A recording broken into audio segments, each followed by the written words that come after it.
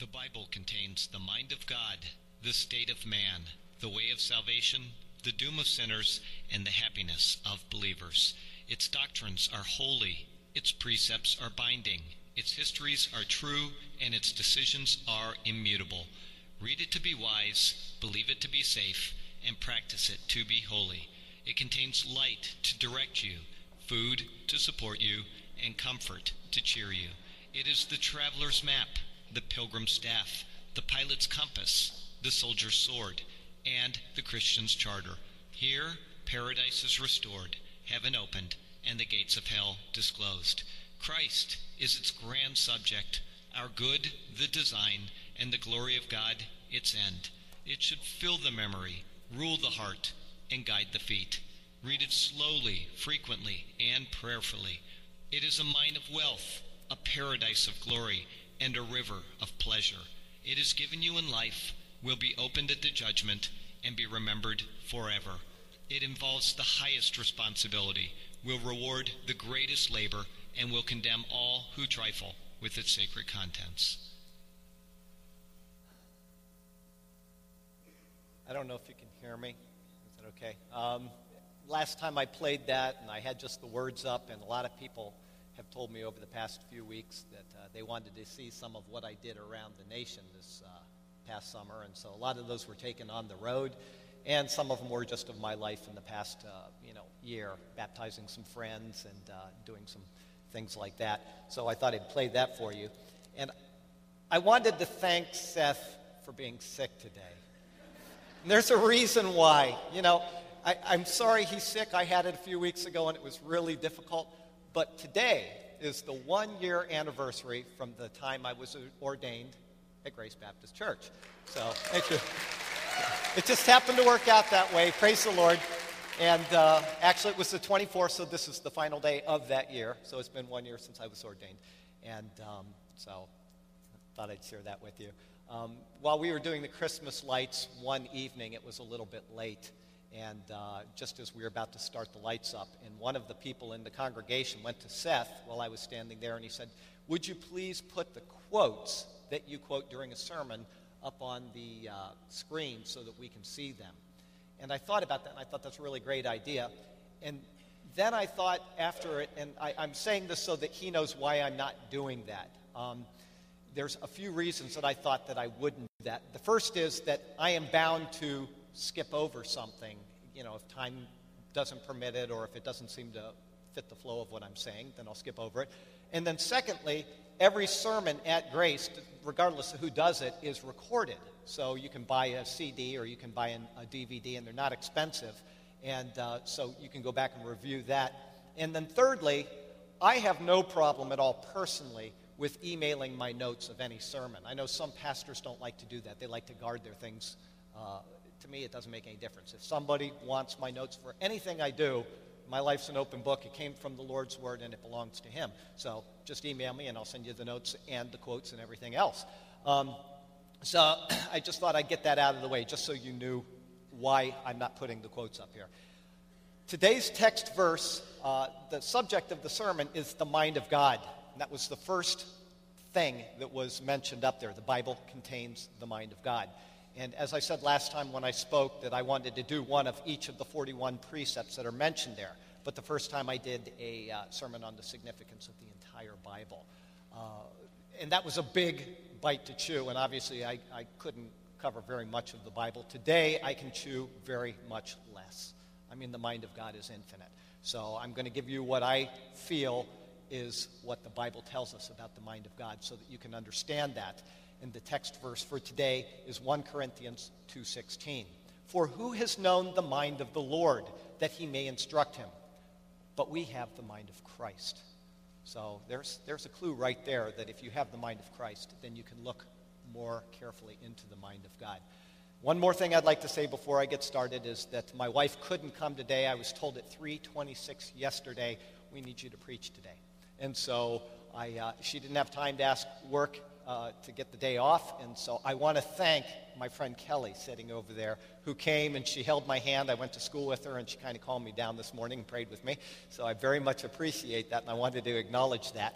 And she, the last time that I did a sermon, because she doesn't attend this church, says, people are pretty calm around here. She comes from a little more charismatic background.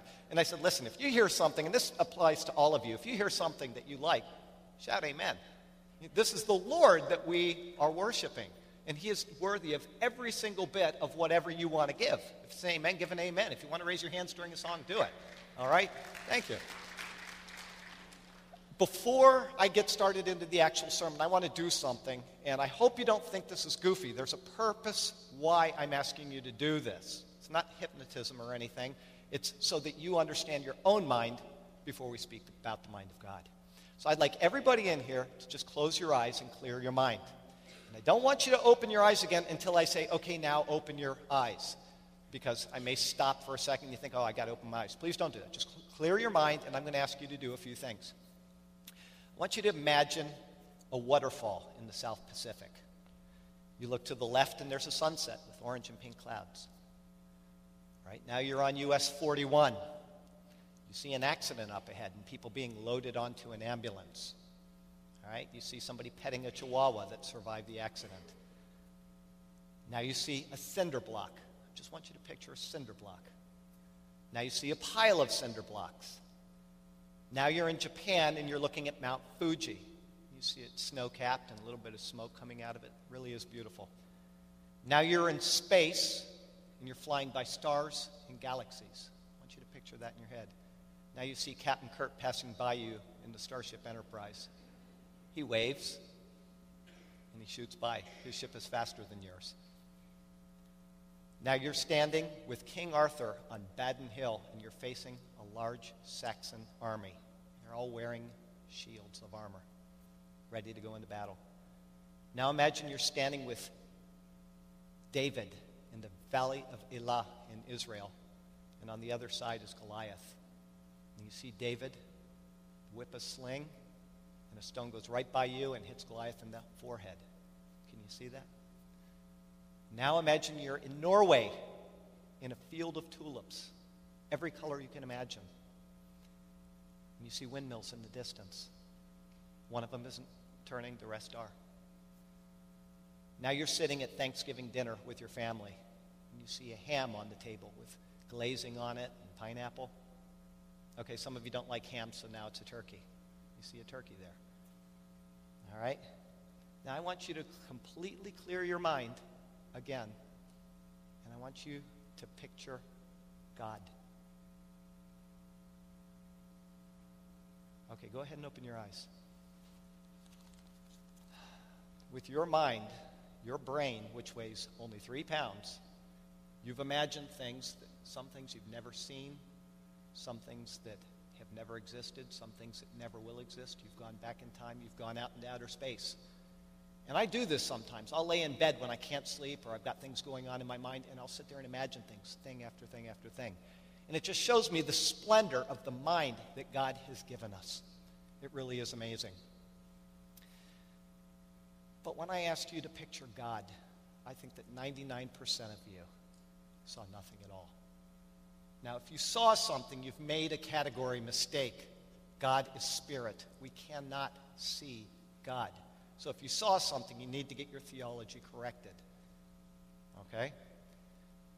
The Salk Institute spent 10 years mapping the 300 neurons in the nervous system of a roundworm. It took them 10 years to map this. And right now, Harvard scientists are mapping the human brain. There are over 1 billion neurons. It took them 10 years to look over 300 neurons. There are 1 billion neurons in the human brain. And there are over 1 quadrillion synapses. That means that there's 1 with 15 zeros behind it, synapses in the human brain. The Harvard scientists have said that your mind, the human brain, is the most complex structure in the entire universe. In fact, it's more complex than the structure of the universe itself. And I bring that up specifically because somebody in my class recently said, well, my brain, I just don't think that way, and I don't have a really good mind. And I said, your mind is exceptional, and God has made you exceptional. The girl that got shot in the back of the head a couple weeks ago, her brain is already working around that bullet wound. and she's able to move her body and think, and she's going to be speaking soon. That's how exceptional you are, and you are unlimited in your potential. And I'm talking about a 3-pound organism. Imagine the mind of God. Every single thing that you just imagined, you imagine from your own viewpoint. When I said you see a pile of cinder blocks, some of you maybe saw a pile of old broken cinder blocks, or maybe one of you saw, nicely stacked up pallet ready to be used, or weeds growing up through it, or whatever.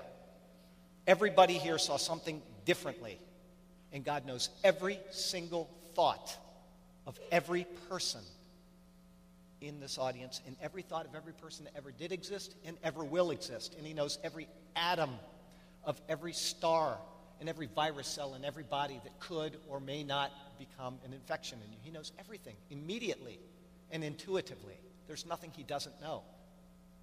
So to speak on the mind of God takes thought and it takes care. The Bible contains the mind of God. That's not to say that everything about God is contained in the Bible. We don't want to make that error. Only the things that God has chosen to reveal to us about himself are recorded in the Bible. And this is also not a statement on the Bible. As I said before, the Bible doesn't contain the Word of God, and it doesn't become the Word of God. The Bible is the Word of God. So remember it like this. The mind of God is revealed in the Bible. The Bible is the Word of God. All right? The mind of God, there are types of revelation. Revelation is simply God revealing himself to us. How does God do that? There are 2 types of revelation. We'll talk about them in just a second. But before I do, I want you to contrast these 2 verses. Genesis 1:1. In the beginning, God created the heavens and the earth. And then you have John 1:1. In the beginning was the Word, and the Word was with God, and the Word was God. What's the difference between those 2 verses? The first one is something that we can know without God telling us. We can know that God created and that there is a God. Einstein proved that there was a time when time didn't exist. Everything started, and we have time, space, and matter, all a continuum that issue from one point. So we know that there was a beginning. If there's a beginning, there must be a beginner. And people throughout history have figured this out. All right? But not until Genesis 1:2 do we get something that we wouldn't otherwise know. It says, the earth was without form and void, and darkness was on the face of the deep, and the Spirit of God was hovering over the face of the waters. There's a Spirit of God? We didn't know that. We didn't know how God created. It was formless and void. We didn't know any of those things unless God specifically told it to us.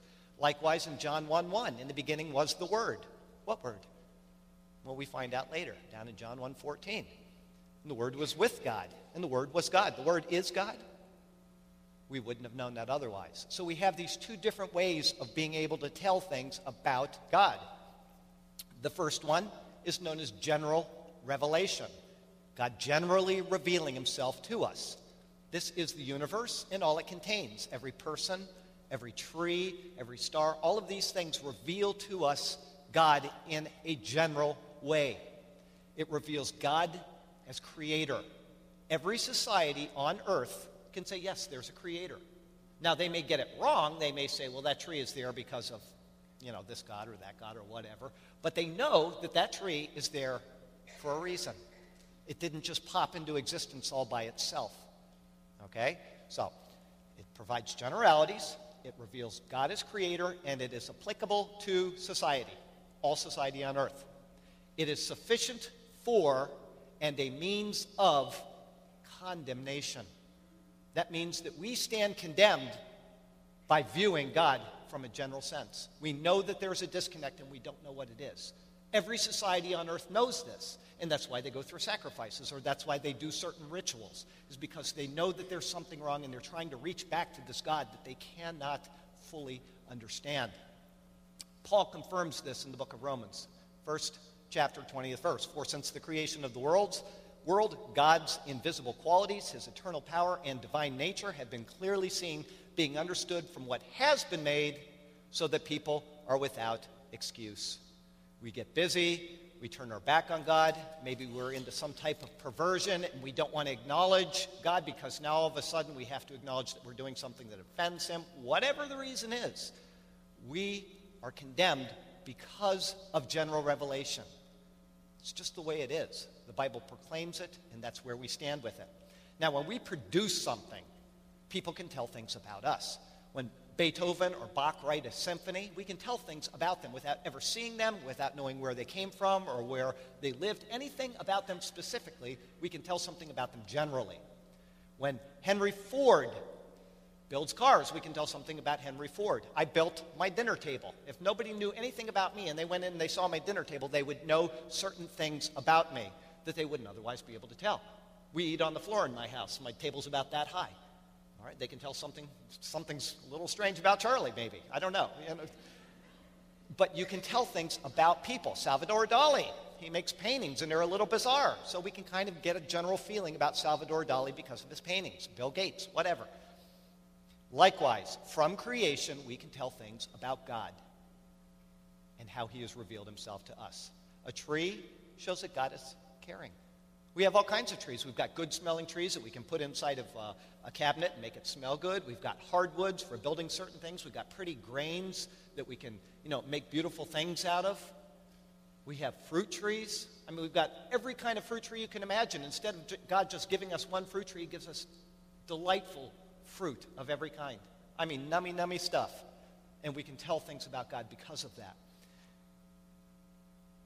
Compassion between two people does the same thing. God created people. People are compassionate. Therefore, God must be compassionate. We can tell that. It's that simple. Love does the same thing. Ice floats. Did you know that if ice didn't float, there couldn't be any life on earth? God is a God of order. He's a God of intelligence. The ammonia cycle, the nitrogen cycle. I was in wastewater for 20-some years. And it's a very complicated cycle, and yet we can use it in a simple way to take wastewater and make it from bad water back into good water. Here you start with NH4 ammonia. We use organisms, and it goes into NO2 nitrite, and then NO3 nitrate. And then we use a different type of organism, and that organism it doesn't use air. It actually eats the air molecule off of the NO3 nitrate, and what's left is N. Nitrogen, and off into the atmosphere it goes. And so we don't pollute our world because of it. And this is happening in the natural cycle as well, all over the world. So we can tell things about God by studying his works. There is a second type of revelation. This is the other category. It's called special revelation. Unlike general revelation, which provides generalities, special revelation provides specifics. God is our Redeemer. He's our rock. He's our hiding place. He's our safe refuge. He's our Lord of Lords, our King of Kings, our Prince of Peace. Whatever you want to call him from the Bible. We wouldn't know that unless he revealed it to us. Okay? Applicable to the church. Just as general revelation is applicable to society, special revelation is applicable to the people of God. At one time it was the people of Israel. They received God's revelation. And then the Messiah came, and he founded his church. And from that time, the apostles have written. And so we can tell, we can tell things about God because of his special revelation. All of these things are revealed to us. It is sufficient for, just as general revelation is sufficient for and a means of condemnation, special revelation is sufficient for and a means of salvation. And I say it in that way because it is sufficient to save us.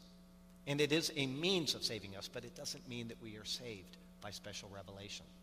We have to receive the special revelation and accept it. There are people that read the Bible all the time that don't believe it. We've got colleges all over America that are full of people that know their Bible, and they don't believe it. It is sufficient for and a means of salvation. Now, just as we can specifically tell things about ourselves so that other people know us in a specific way, God does that as well. Remember, God creates something, we can tell something generally about him. I make a table and people can tell something generally about me. But if I want to specifically reveal myself to somebody, then I'm going to go onto Facebook and I'm going to say 25 things about Charlie Garrett. I'm going to say, I'm 46 years old. I have a beard. Sometimes I forget to shave in the morning. I have a wife and 2 children. I'm super duper handsome, whatever. And now people can specifically tell things about me that they otherwise would not know. And it's the same thing with God. All right? Now suppose I post a picture of myself on Facebook. Now they know what I look like. we have an image of Charlie that other people can appreciate, or not appreciate, whatever. But suppose I make a schedule of events. Now people can tell things about me. Charlie is pretty ambitious. He says he's going to do this, this, this, and this, and this, and this with his life. All right? And then I write a diary, and I say I did this and this and this. And people say, well, he's not really reliable because he only did these things and he didn't do all those other things. Or they can say, gee, he really had his priorities straight because he did these 5 things and he forgot all the trivial stuff. Whatever. People can tell things about me because I'm specifically revealing myself in this way. Now, suppose when I die, somebody writes an obituary about me, and it tells something even more about me that I never revealed to myself. And my family says, this is what Charlie was like.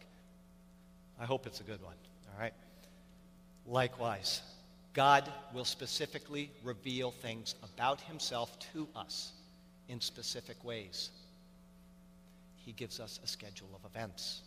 He writes in his word, he says, I'm going to do these things, okay?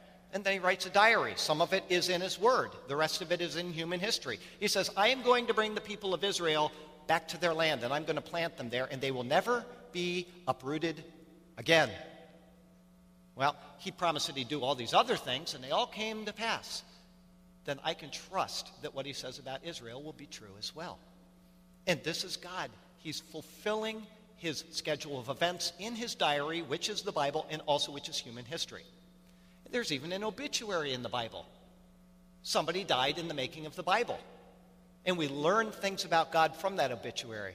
And then even more, we learn that the obituary was not the end of that person, that he came back to life.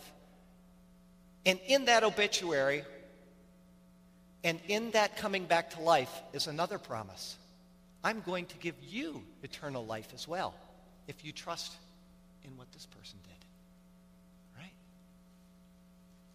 Is it reliable?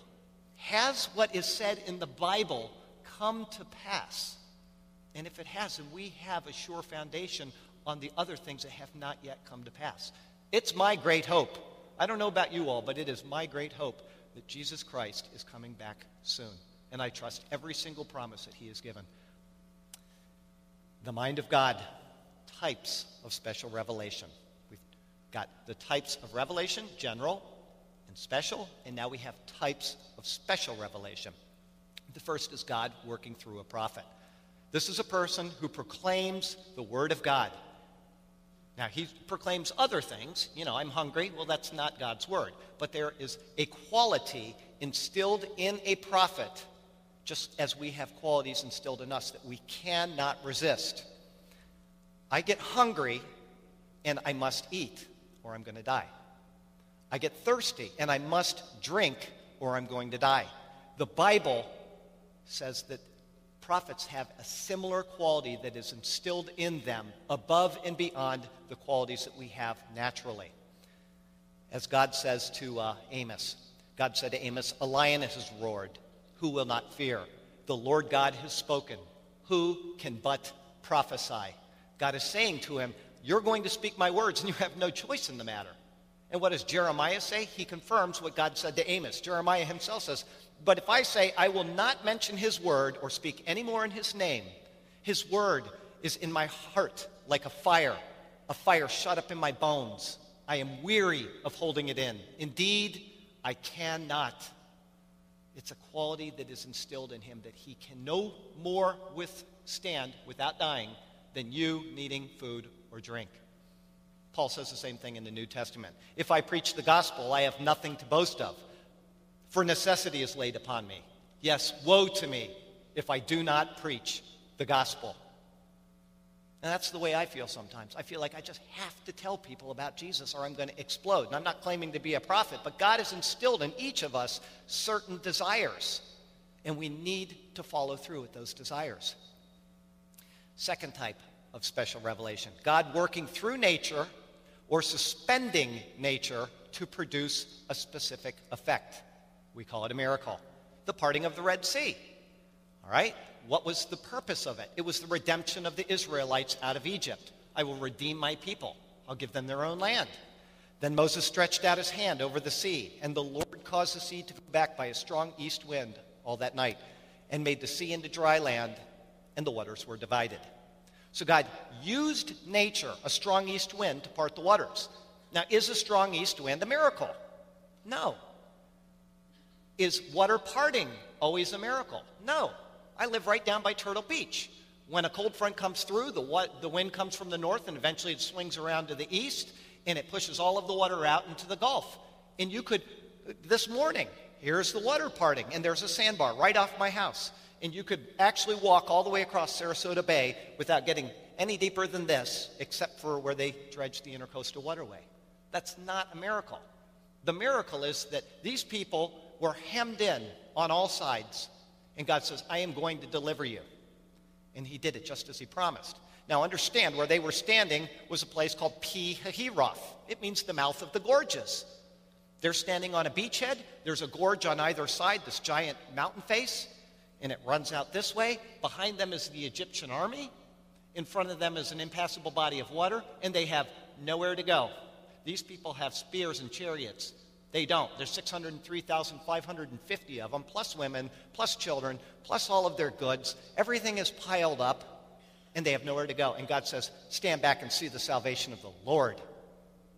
And he parts the waters, and the people walk through the water. And then as miraculous as that, as everybody gets through on dry ground, and the water closes in on the Egyptians. He destroyed the enemies of God to effect his purposes in human history. That is a miracle. There are other waters that are parted in the Bible. The parting of the waters in the Genesis account, where God set the waters above and the waters below. Right? That is part of God's special revelation. The world was a certain way at a certain time so that we could live in an idyllic environment. Later, that was destroyed at the flood. But that's a parting of the waters for God's purposes. We have another body of water that is parted in the Old Testament. Anybody shout out, what is it? What body of water was parted in the Old Testament? The what? The Jordan River. Give this person a prize. All right, now I got another question for you. How many times was the Jordan River parted in the Old Testament? I'll give you a hint. Anybody? 3 times. All right. Each time was God specifically doing something for a specific reason, so that we could understand him or his prophet or what he was doing in redemptive history. I'll give you one of the examples. I'm going to give you all of the verses so that you can go home and read them. The first one is in Joshua 3. The next one is in 2 Kings 2. One of them is in verse 8, and one of them is in verse 14 of 2 Kings 2. But those are the 3 times that the Jordan was parted. The first one, it says, "This day I will begin to exalt you in the sight of all Israel, that they may know that as I was with Moses, so I am with you also." God was establishing Joshua as the new leader of Israel. And in order to demonstrate that he had the authority that Moses once had, he parted the waters. He told the Levites, that were the priests that were carrying the tabernacle, or the Ark of the Covenant, he said, go step into the Jordan, and as soon as you step in, the waters will be stopped. And sure enough, this is at the flood stage during the springtime. If you've been to Israel, you know how fast the Jordan rushes through. And at springtime, it's even faster, right? So they step into the water, and the water stops.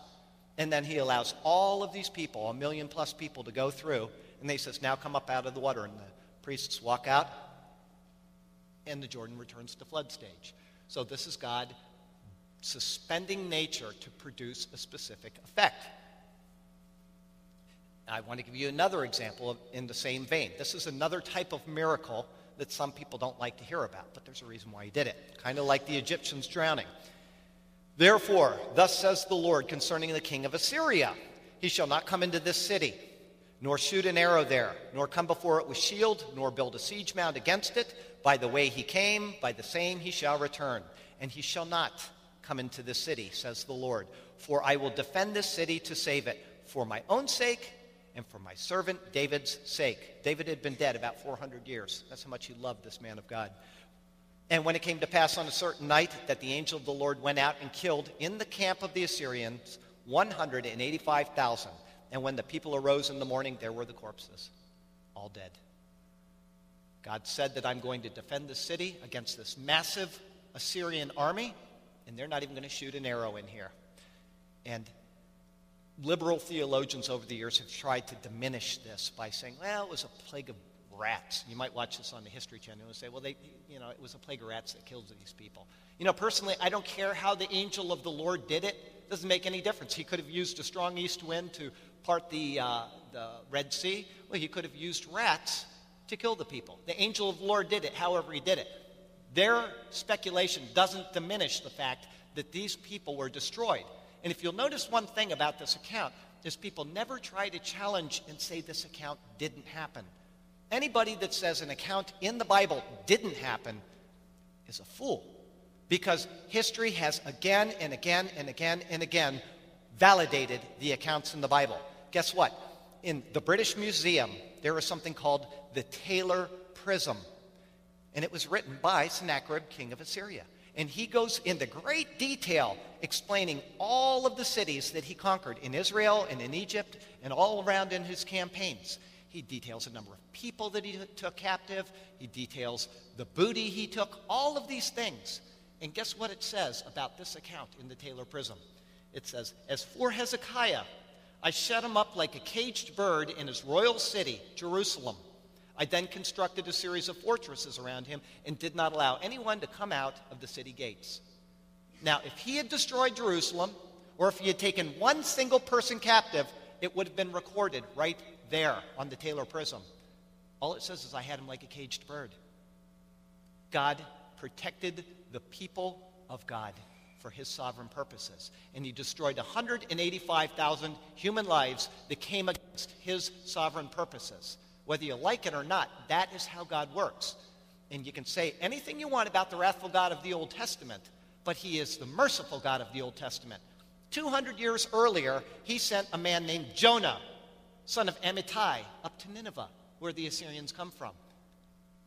And Jonah said, repent, because in 40 days the Lord is going to destroy Nineveh.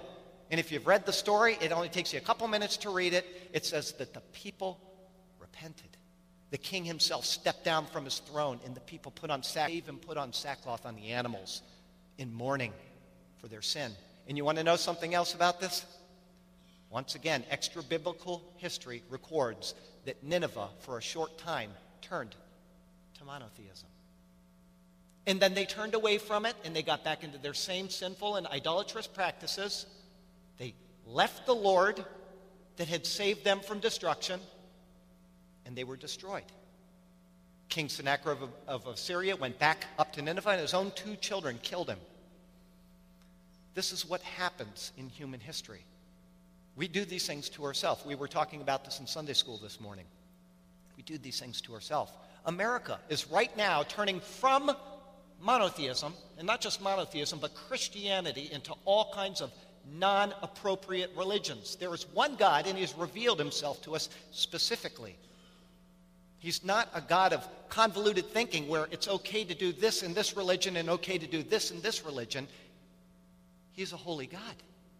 And he has revealed himself to us in one specific way and given one way to be reconciled to him. So we need to be careful that we pray for this nation and we pray that it turns back to the true God, or we are going to be the same as the Assyrians, swept away. Okay? I'm sorry, I'm a little unprepared. I was told at 3:26 yesterday to come out here and do this, so I have to keep looking at my notes. But here's a third way that God has revealed himself to us.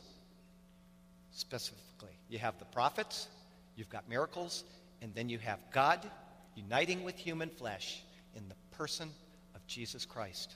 I would call that special revelation par excellence. On the side of my truck, you'll see this verse. Go take a picture of it, hang it on your refrigerator, and memorize it. It says, and the Word became flesh and dwelt among us, and we beheld his glory, the glory as of the only begotten of the Father, full of grace and truth. That is special revelation like no other. But there is one more type of special revelation, and it is God speaking to us through the pages of the Holy Bible. This is a different category than all the others. And you can say, well, wait a minute, Charlie, the prophets are mentioned in the Bible. The miracles are mentioned in the Bible, and Jesus Christ is mentioned in the Bible. But here's why it's a different category. It's a different category because not all the words of the prophets are written in the Bible. Many, many, many, many times throughout the Bible, it says this prophet said this, and it doesn't record what he said. All right, here's a classic example. It says, now Uriah, the son of Shemaiah from Kiriath Jearim, was another man who prophesied in the name of the Lord. He prophesied the same things against the city and this land as Jeremiah did. Now, do we have in the Bible a book of Uriah? No. So we need to have the Bible to record exactly what God wants for us, the redeemed of the Lord, and not just what he was doing at a specific time in history. It's also a different category because God's special effects, his miracles, need to be recorded and for the people after them to be edified. The people that were brought through the Red Sea are edified. They say, oh, there's a God. He did this thing for us. But we wouldn't know anything about it unless it's recorded in there. And the Bible does speak of other miracles that aren't specifically recorded in the Bible. We're not edified by those. All right? And then after the Bible was sealed, we still have miracles occurring in human history. And I'm not one to believe in all kinds of goofy miracles. Don't get me wrong there. I don't believe that Benny Hinn goes and heals people. But I do believe in the power of prayer. And I believe that most of the people that have been in Christianity a long time have actually seen people prayed for that have cancer in a hospital. And then the doctor comes out a week later and he says, we can find no trace of this cancer at all in this person's body, and we cannot explain it. That is a miracle, and it's not recorded in the Bible. So we need to have the Bible to tell us those specific things that God is trying to tell us so that we can understand him in a full and complete way. And it's also a different category because we cannot know the Son specifically unless we have a testament of his work. All right? We cannot know the Father without knowing the Son. And without the Holy Bible and knowing the Son, then we don't have anything. And so it's very important.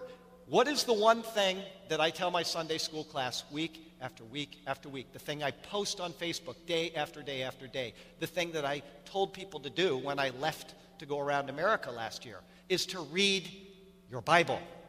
And the reason why is because if I stand up here and I give you Mormon theology and I say, this is what God is like, and it is not correct, now you have a faulty picture of Jesus.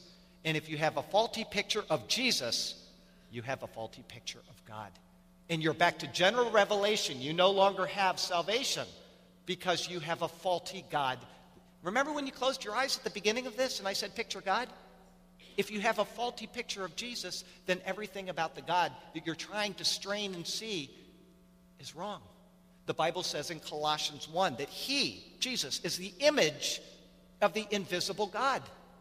He is the one that reveals to us God the Father that we cannot otherwise see. Do you understand that? That is so important that you understand that Jesus is the one that reveals the Father. So we have to get Jesus right. Don't believe your Sunday school teacher. Don't believe your pastor. When they speak, go home and check what they say because it's that important. Your salvation depends on it, and if not, as I said, you're back to general revelation. The divide exists, and there's no way to bridge it. As Jesus said in John 14:7, if you really knew me, you will know my Father as well. From now on, you do know him and have seen him.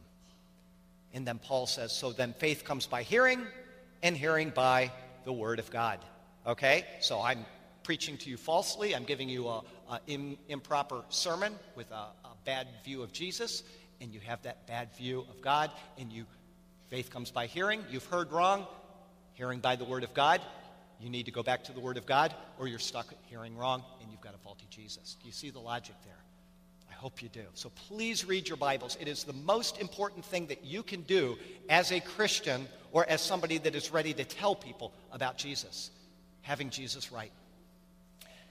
The mind of God displayed in the works of God. This is my next major category. O Lord, how great are your works. Your thoughts are also very deep. As I said earlier, God knows everything immediately and intuitively. If God thinks, then that means there's a change in God. God doesn't think. He knows everything. Any change in God would not be the God that we are dealing with. So he knows everything immediately, intuitively, and he makes everything for our benefit.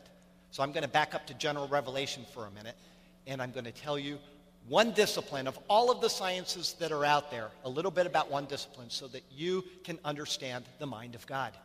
Johannes Kepler said, science is thinking God's thoughts after him. So in pursuing the sciences, we pursue the knowledge of the Creator that made those things. Okay? Quasars. I'm going to talk to you about astronomy. Quasars are these luminescent bodies that are out, way, way out in the distant universe. They are 100 times brighter than our entire galaxy. They're tens of thousands of times brighter than our sun. And they're out there, way, way out there, and they're flashing their light, and they're telling us things about God and about how He did it, letting us know that He's here and He really exists. And then He made something called pulsars, kind of like quasars, except instead of light, they're emitting a beacon. And they're pulsing, beep, beep, beep, beep, way, way out there in the middle of nowhere. And we can tell things about the mind of God by studying pulsars. Then you got neutron stars. You start out with this big star like our sun, and it collapses in on itself, and it becomes about 20 miles wide. You could drive from here to Bradenton and pass up the distance of a neutron star. But if you were to take one little piece the size of a sugar cube of a neutron star, it would weigh over 100 million tons on planet Earth. Now, those things are pretty nifty if you ask me. But I'll tell you what is more nifty to me, and I think this all the time. We can sit right here on planet Earth without ever leaving a chair, and we can weigh a neutron star.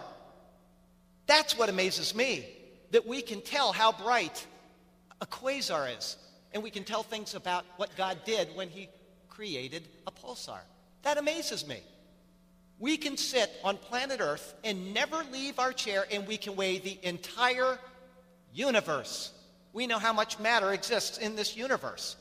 And we're on a little dusty part of an outer ring of a galaxy in billions and billions and billions of galaxies. That astonishes me, that with 3 pounds of brain, we can do those things. And you know what it does more to me? It astonishes me how unbelievable is the mind of God. There are 2 ways of looking at the mind of God. I have a boss, an old boss that I have breakfast with quite often. And he went and he wanted to study theology at one time, and he was, turned away from that early in life. And we sit there and we have these talks, and he gets into astronomy. He's one of these guys that names planets, and he helps find things that are out there so that they can map everything. And he says, you know what, Charlie? I just cannot believe that there is one God that could have done all of these things. And that's his right. He can feel that way. But when I look out there, I take just the opposite view. And I told him this. I said, when I look out there, I cannot believe the splendor and majesty of the God that did this. It astonishes me. I'll tell you one more thing about the astronomy, because it touches me so much, and then I'll move on. When I was in Montana this past summer, my wife came out to be with me. I was there a couple weeks, and I had a really great time with a friend. Thank you, Ed. And my wife arrived really late at night. It was 11:30 in Helena, Montana, so I had to drive 50 miles to go pick her up. And on the way back, Helena now, this is a giant city, 30,000 people, right? I'm leaving Helena, and I'm going to Deer Lodge, Montana, 3,000 people. And in between there, this 50-mile spread, are 2 towns of 30 people each. And it is so dark and so beautiful. And I pulled over on the side of the road and I said, Hideko, I have to show you something. And I turned off the car and I got out and I walked around and I opened the door for her and helped her out because you couldn't see your hand in front of your face. And she said, what? And I said, Hideko, look up. And in her cute little Japanese way, here's exactly what she said. Oh, never seen so beautiful. It was astonishing to see the stars in Montana. I've lived in Asia. I've been all over Southeast Asia. I've been in the Pacific and in the South Pacific. I've been to Israel, today, Florida, all over the 50 states, and I've never seen anything like the stars in Montana. And when I saw them, I had to think of the promise that God gave to Abraham. Listen to what he said.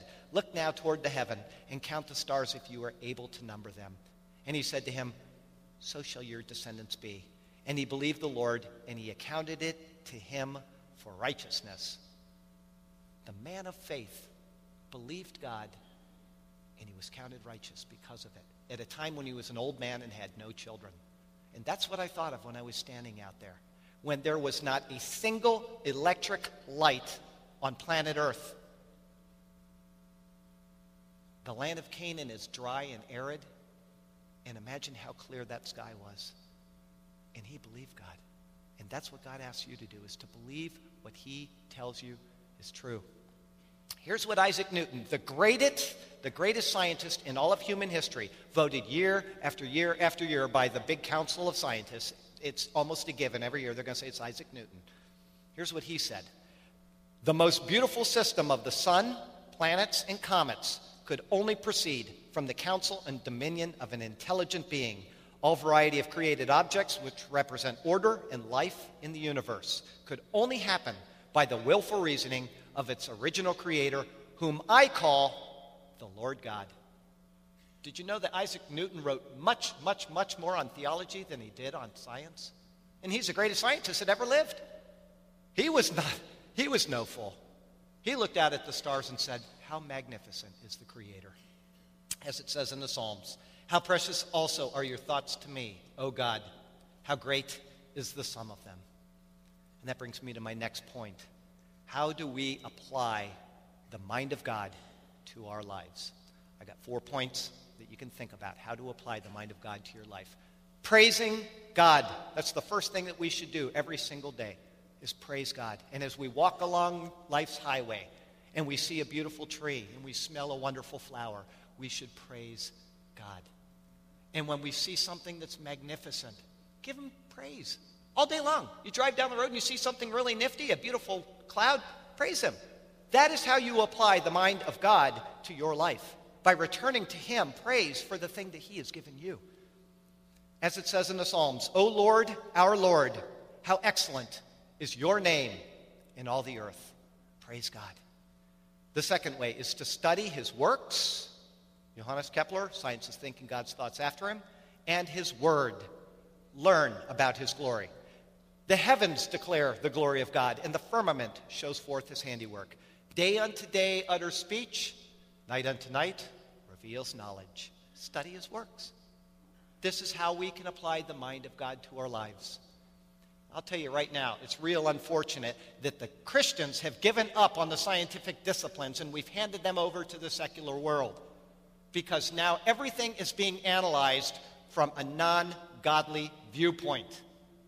And we are reaping the benefits of that negligence in our schools, in our homes, and in our lives. Instead of applying the mind of God, as Christians, we're letting other people do it that couldn't care diddly about God. So please keep that in mind.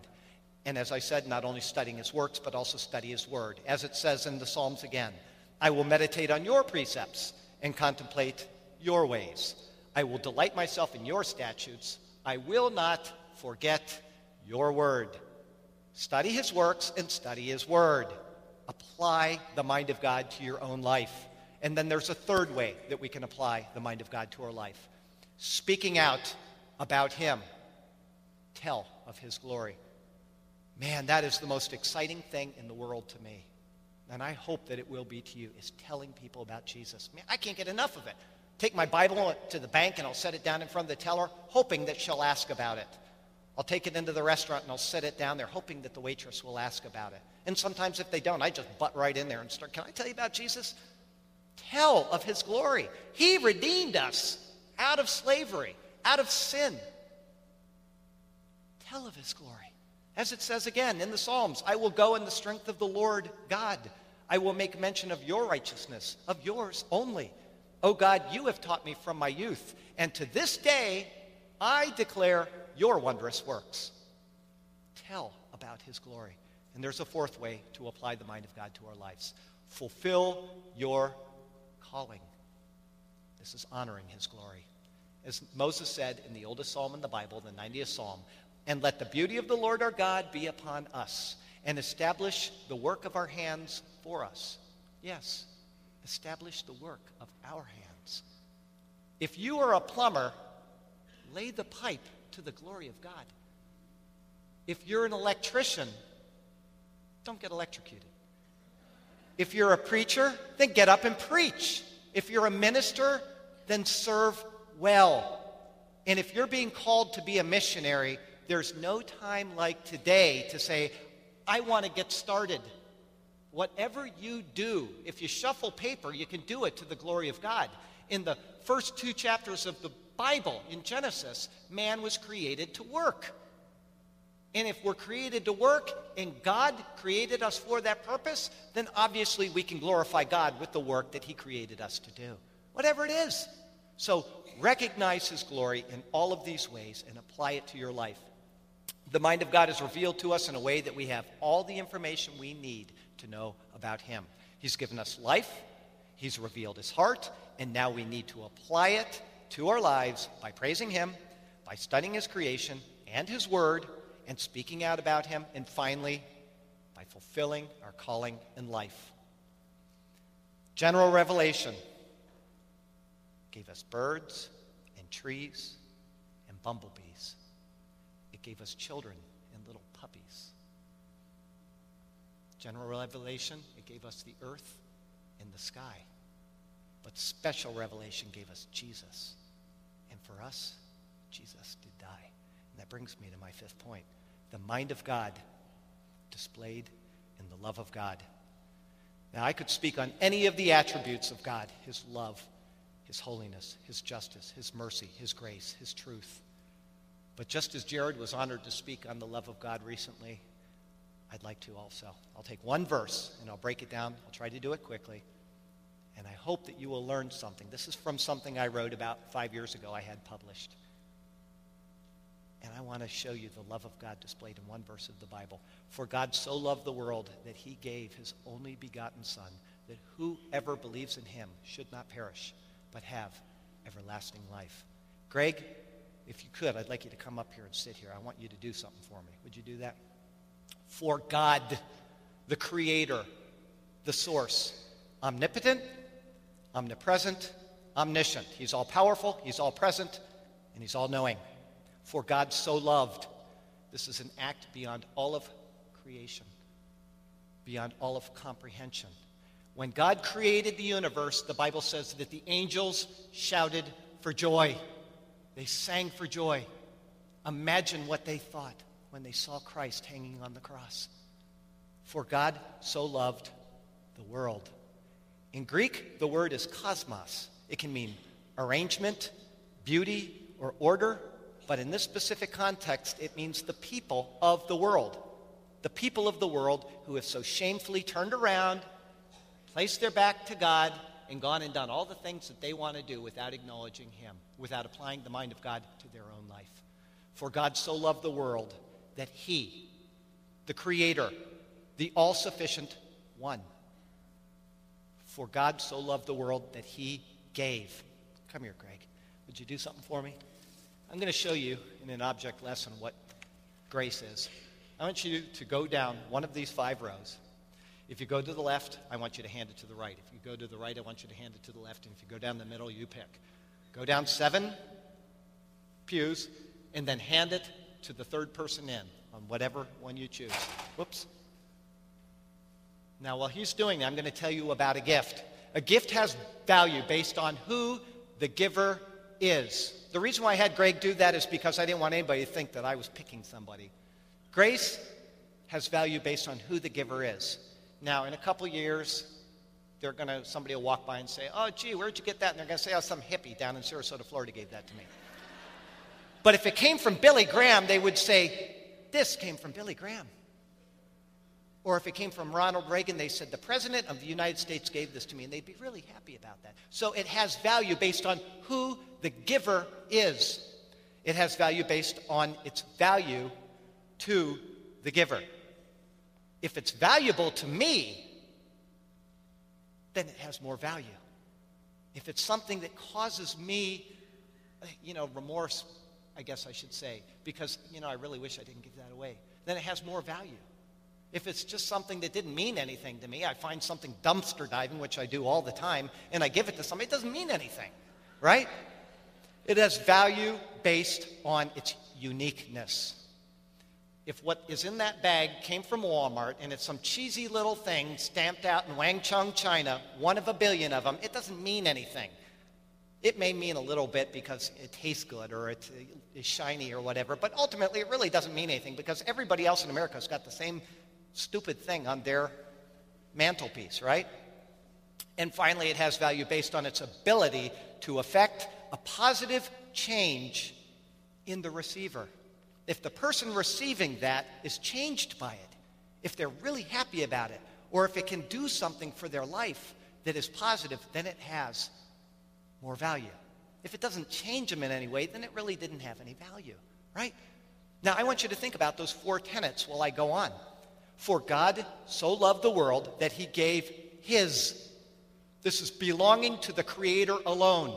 You talk about value, it comes from the Creator of the entire universe.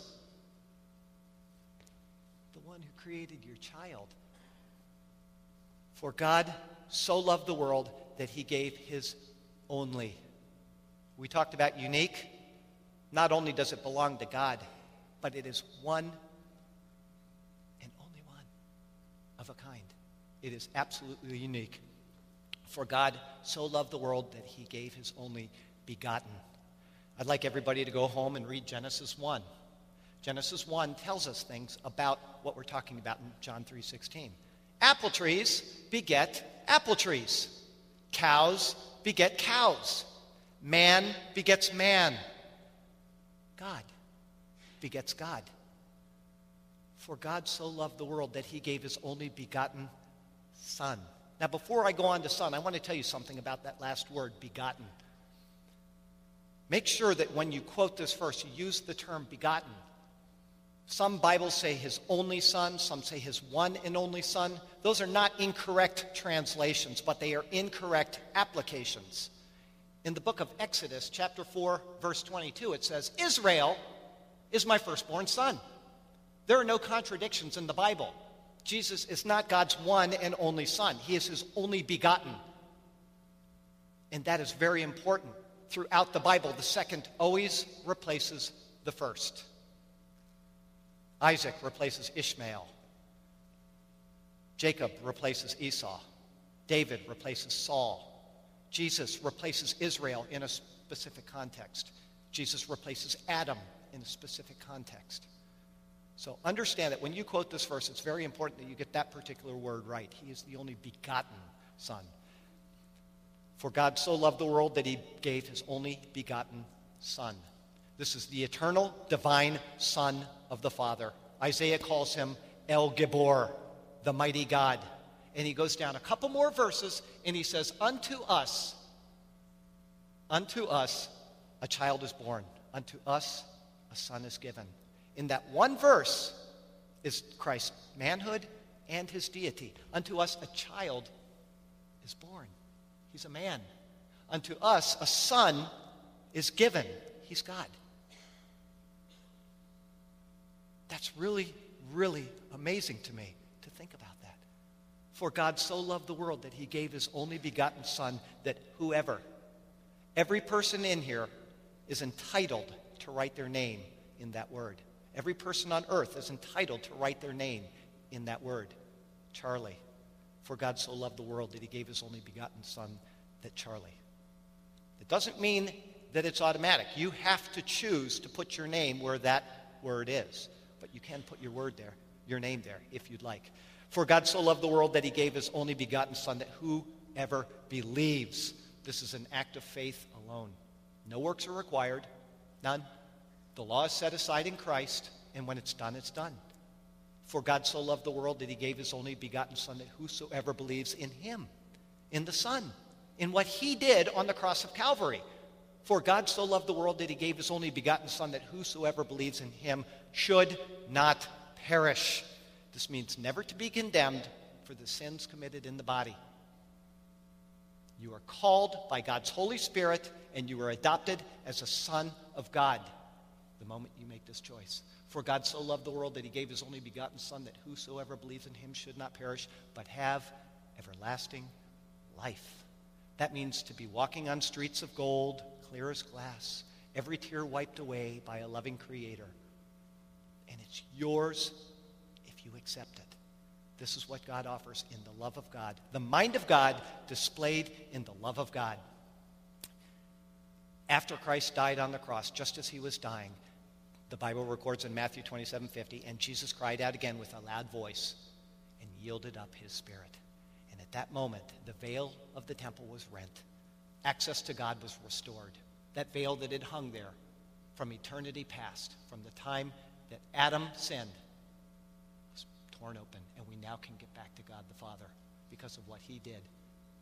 The veil was torn, the bridge was rebuilt, that chasm of general revelation was crossed. It's there, and it's available to every single person if they just simply believe. Just as Abraham believed, all those stars would number as his children. That's what God asks of us. In 1917, a guy named Frederick Lehman wrote a song called The Love of God. Man, do I love it.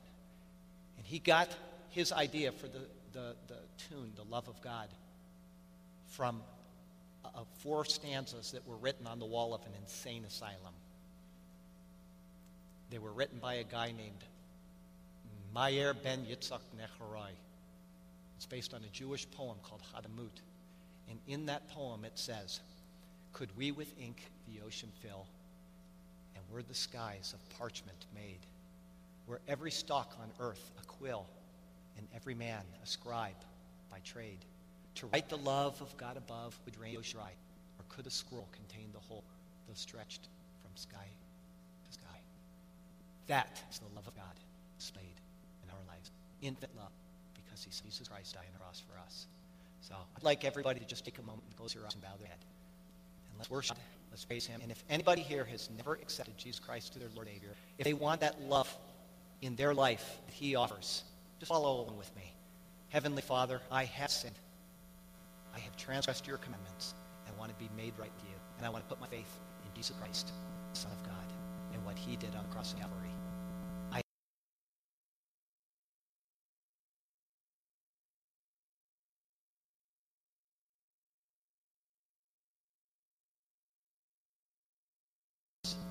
I accept the eternal life that he offers.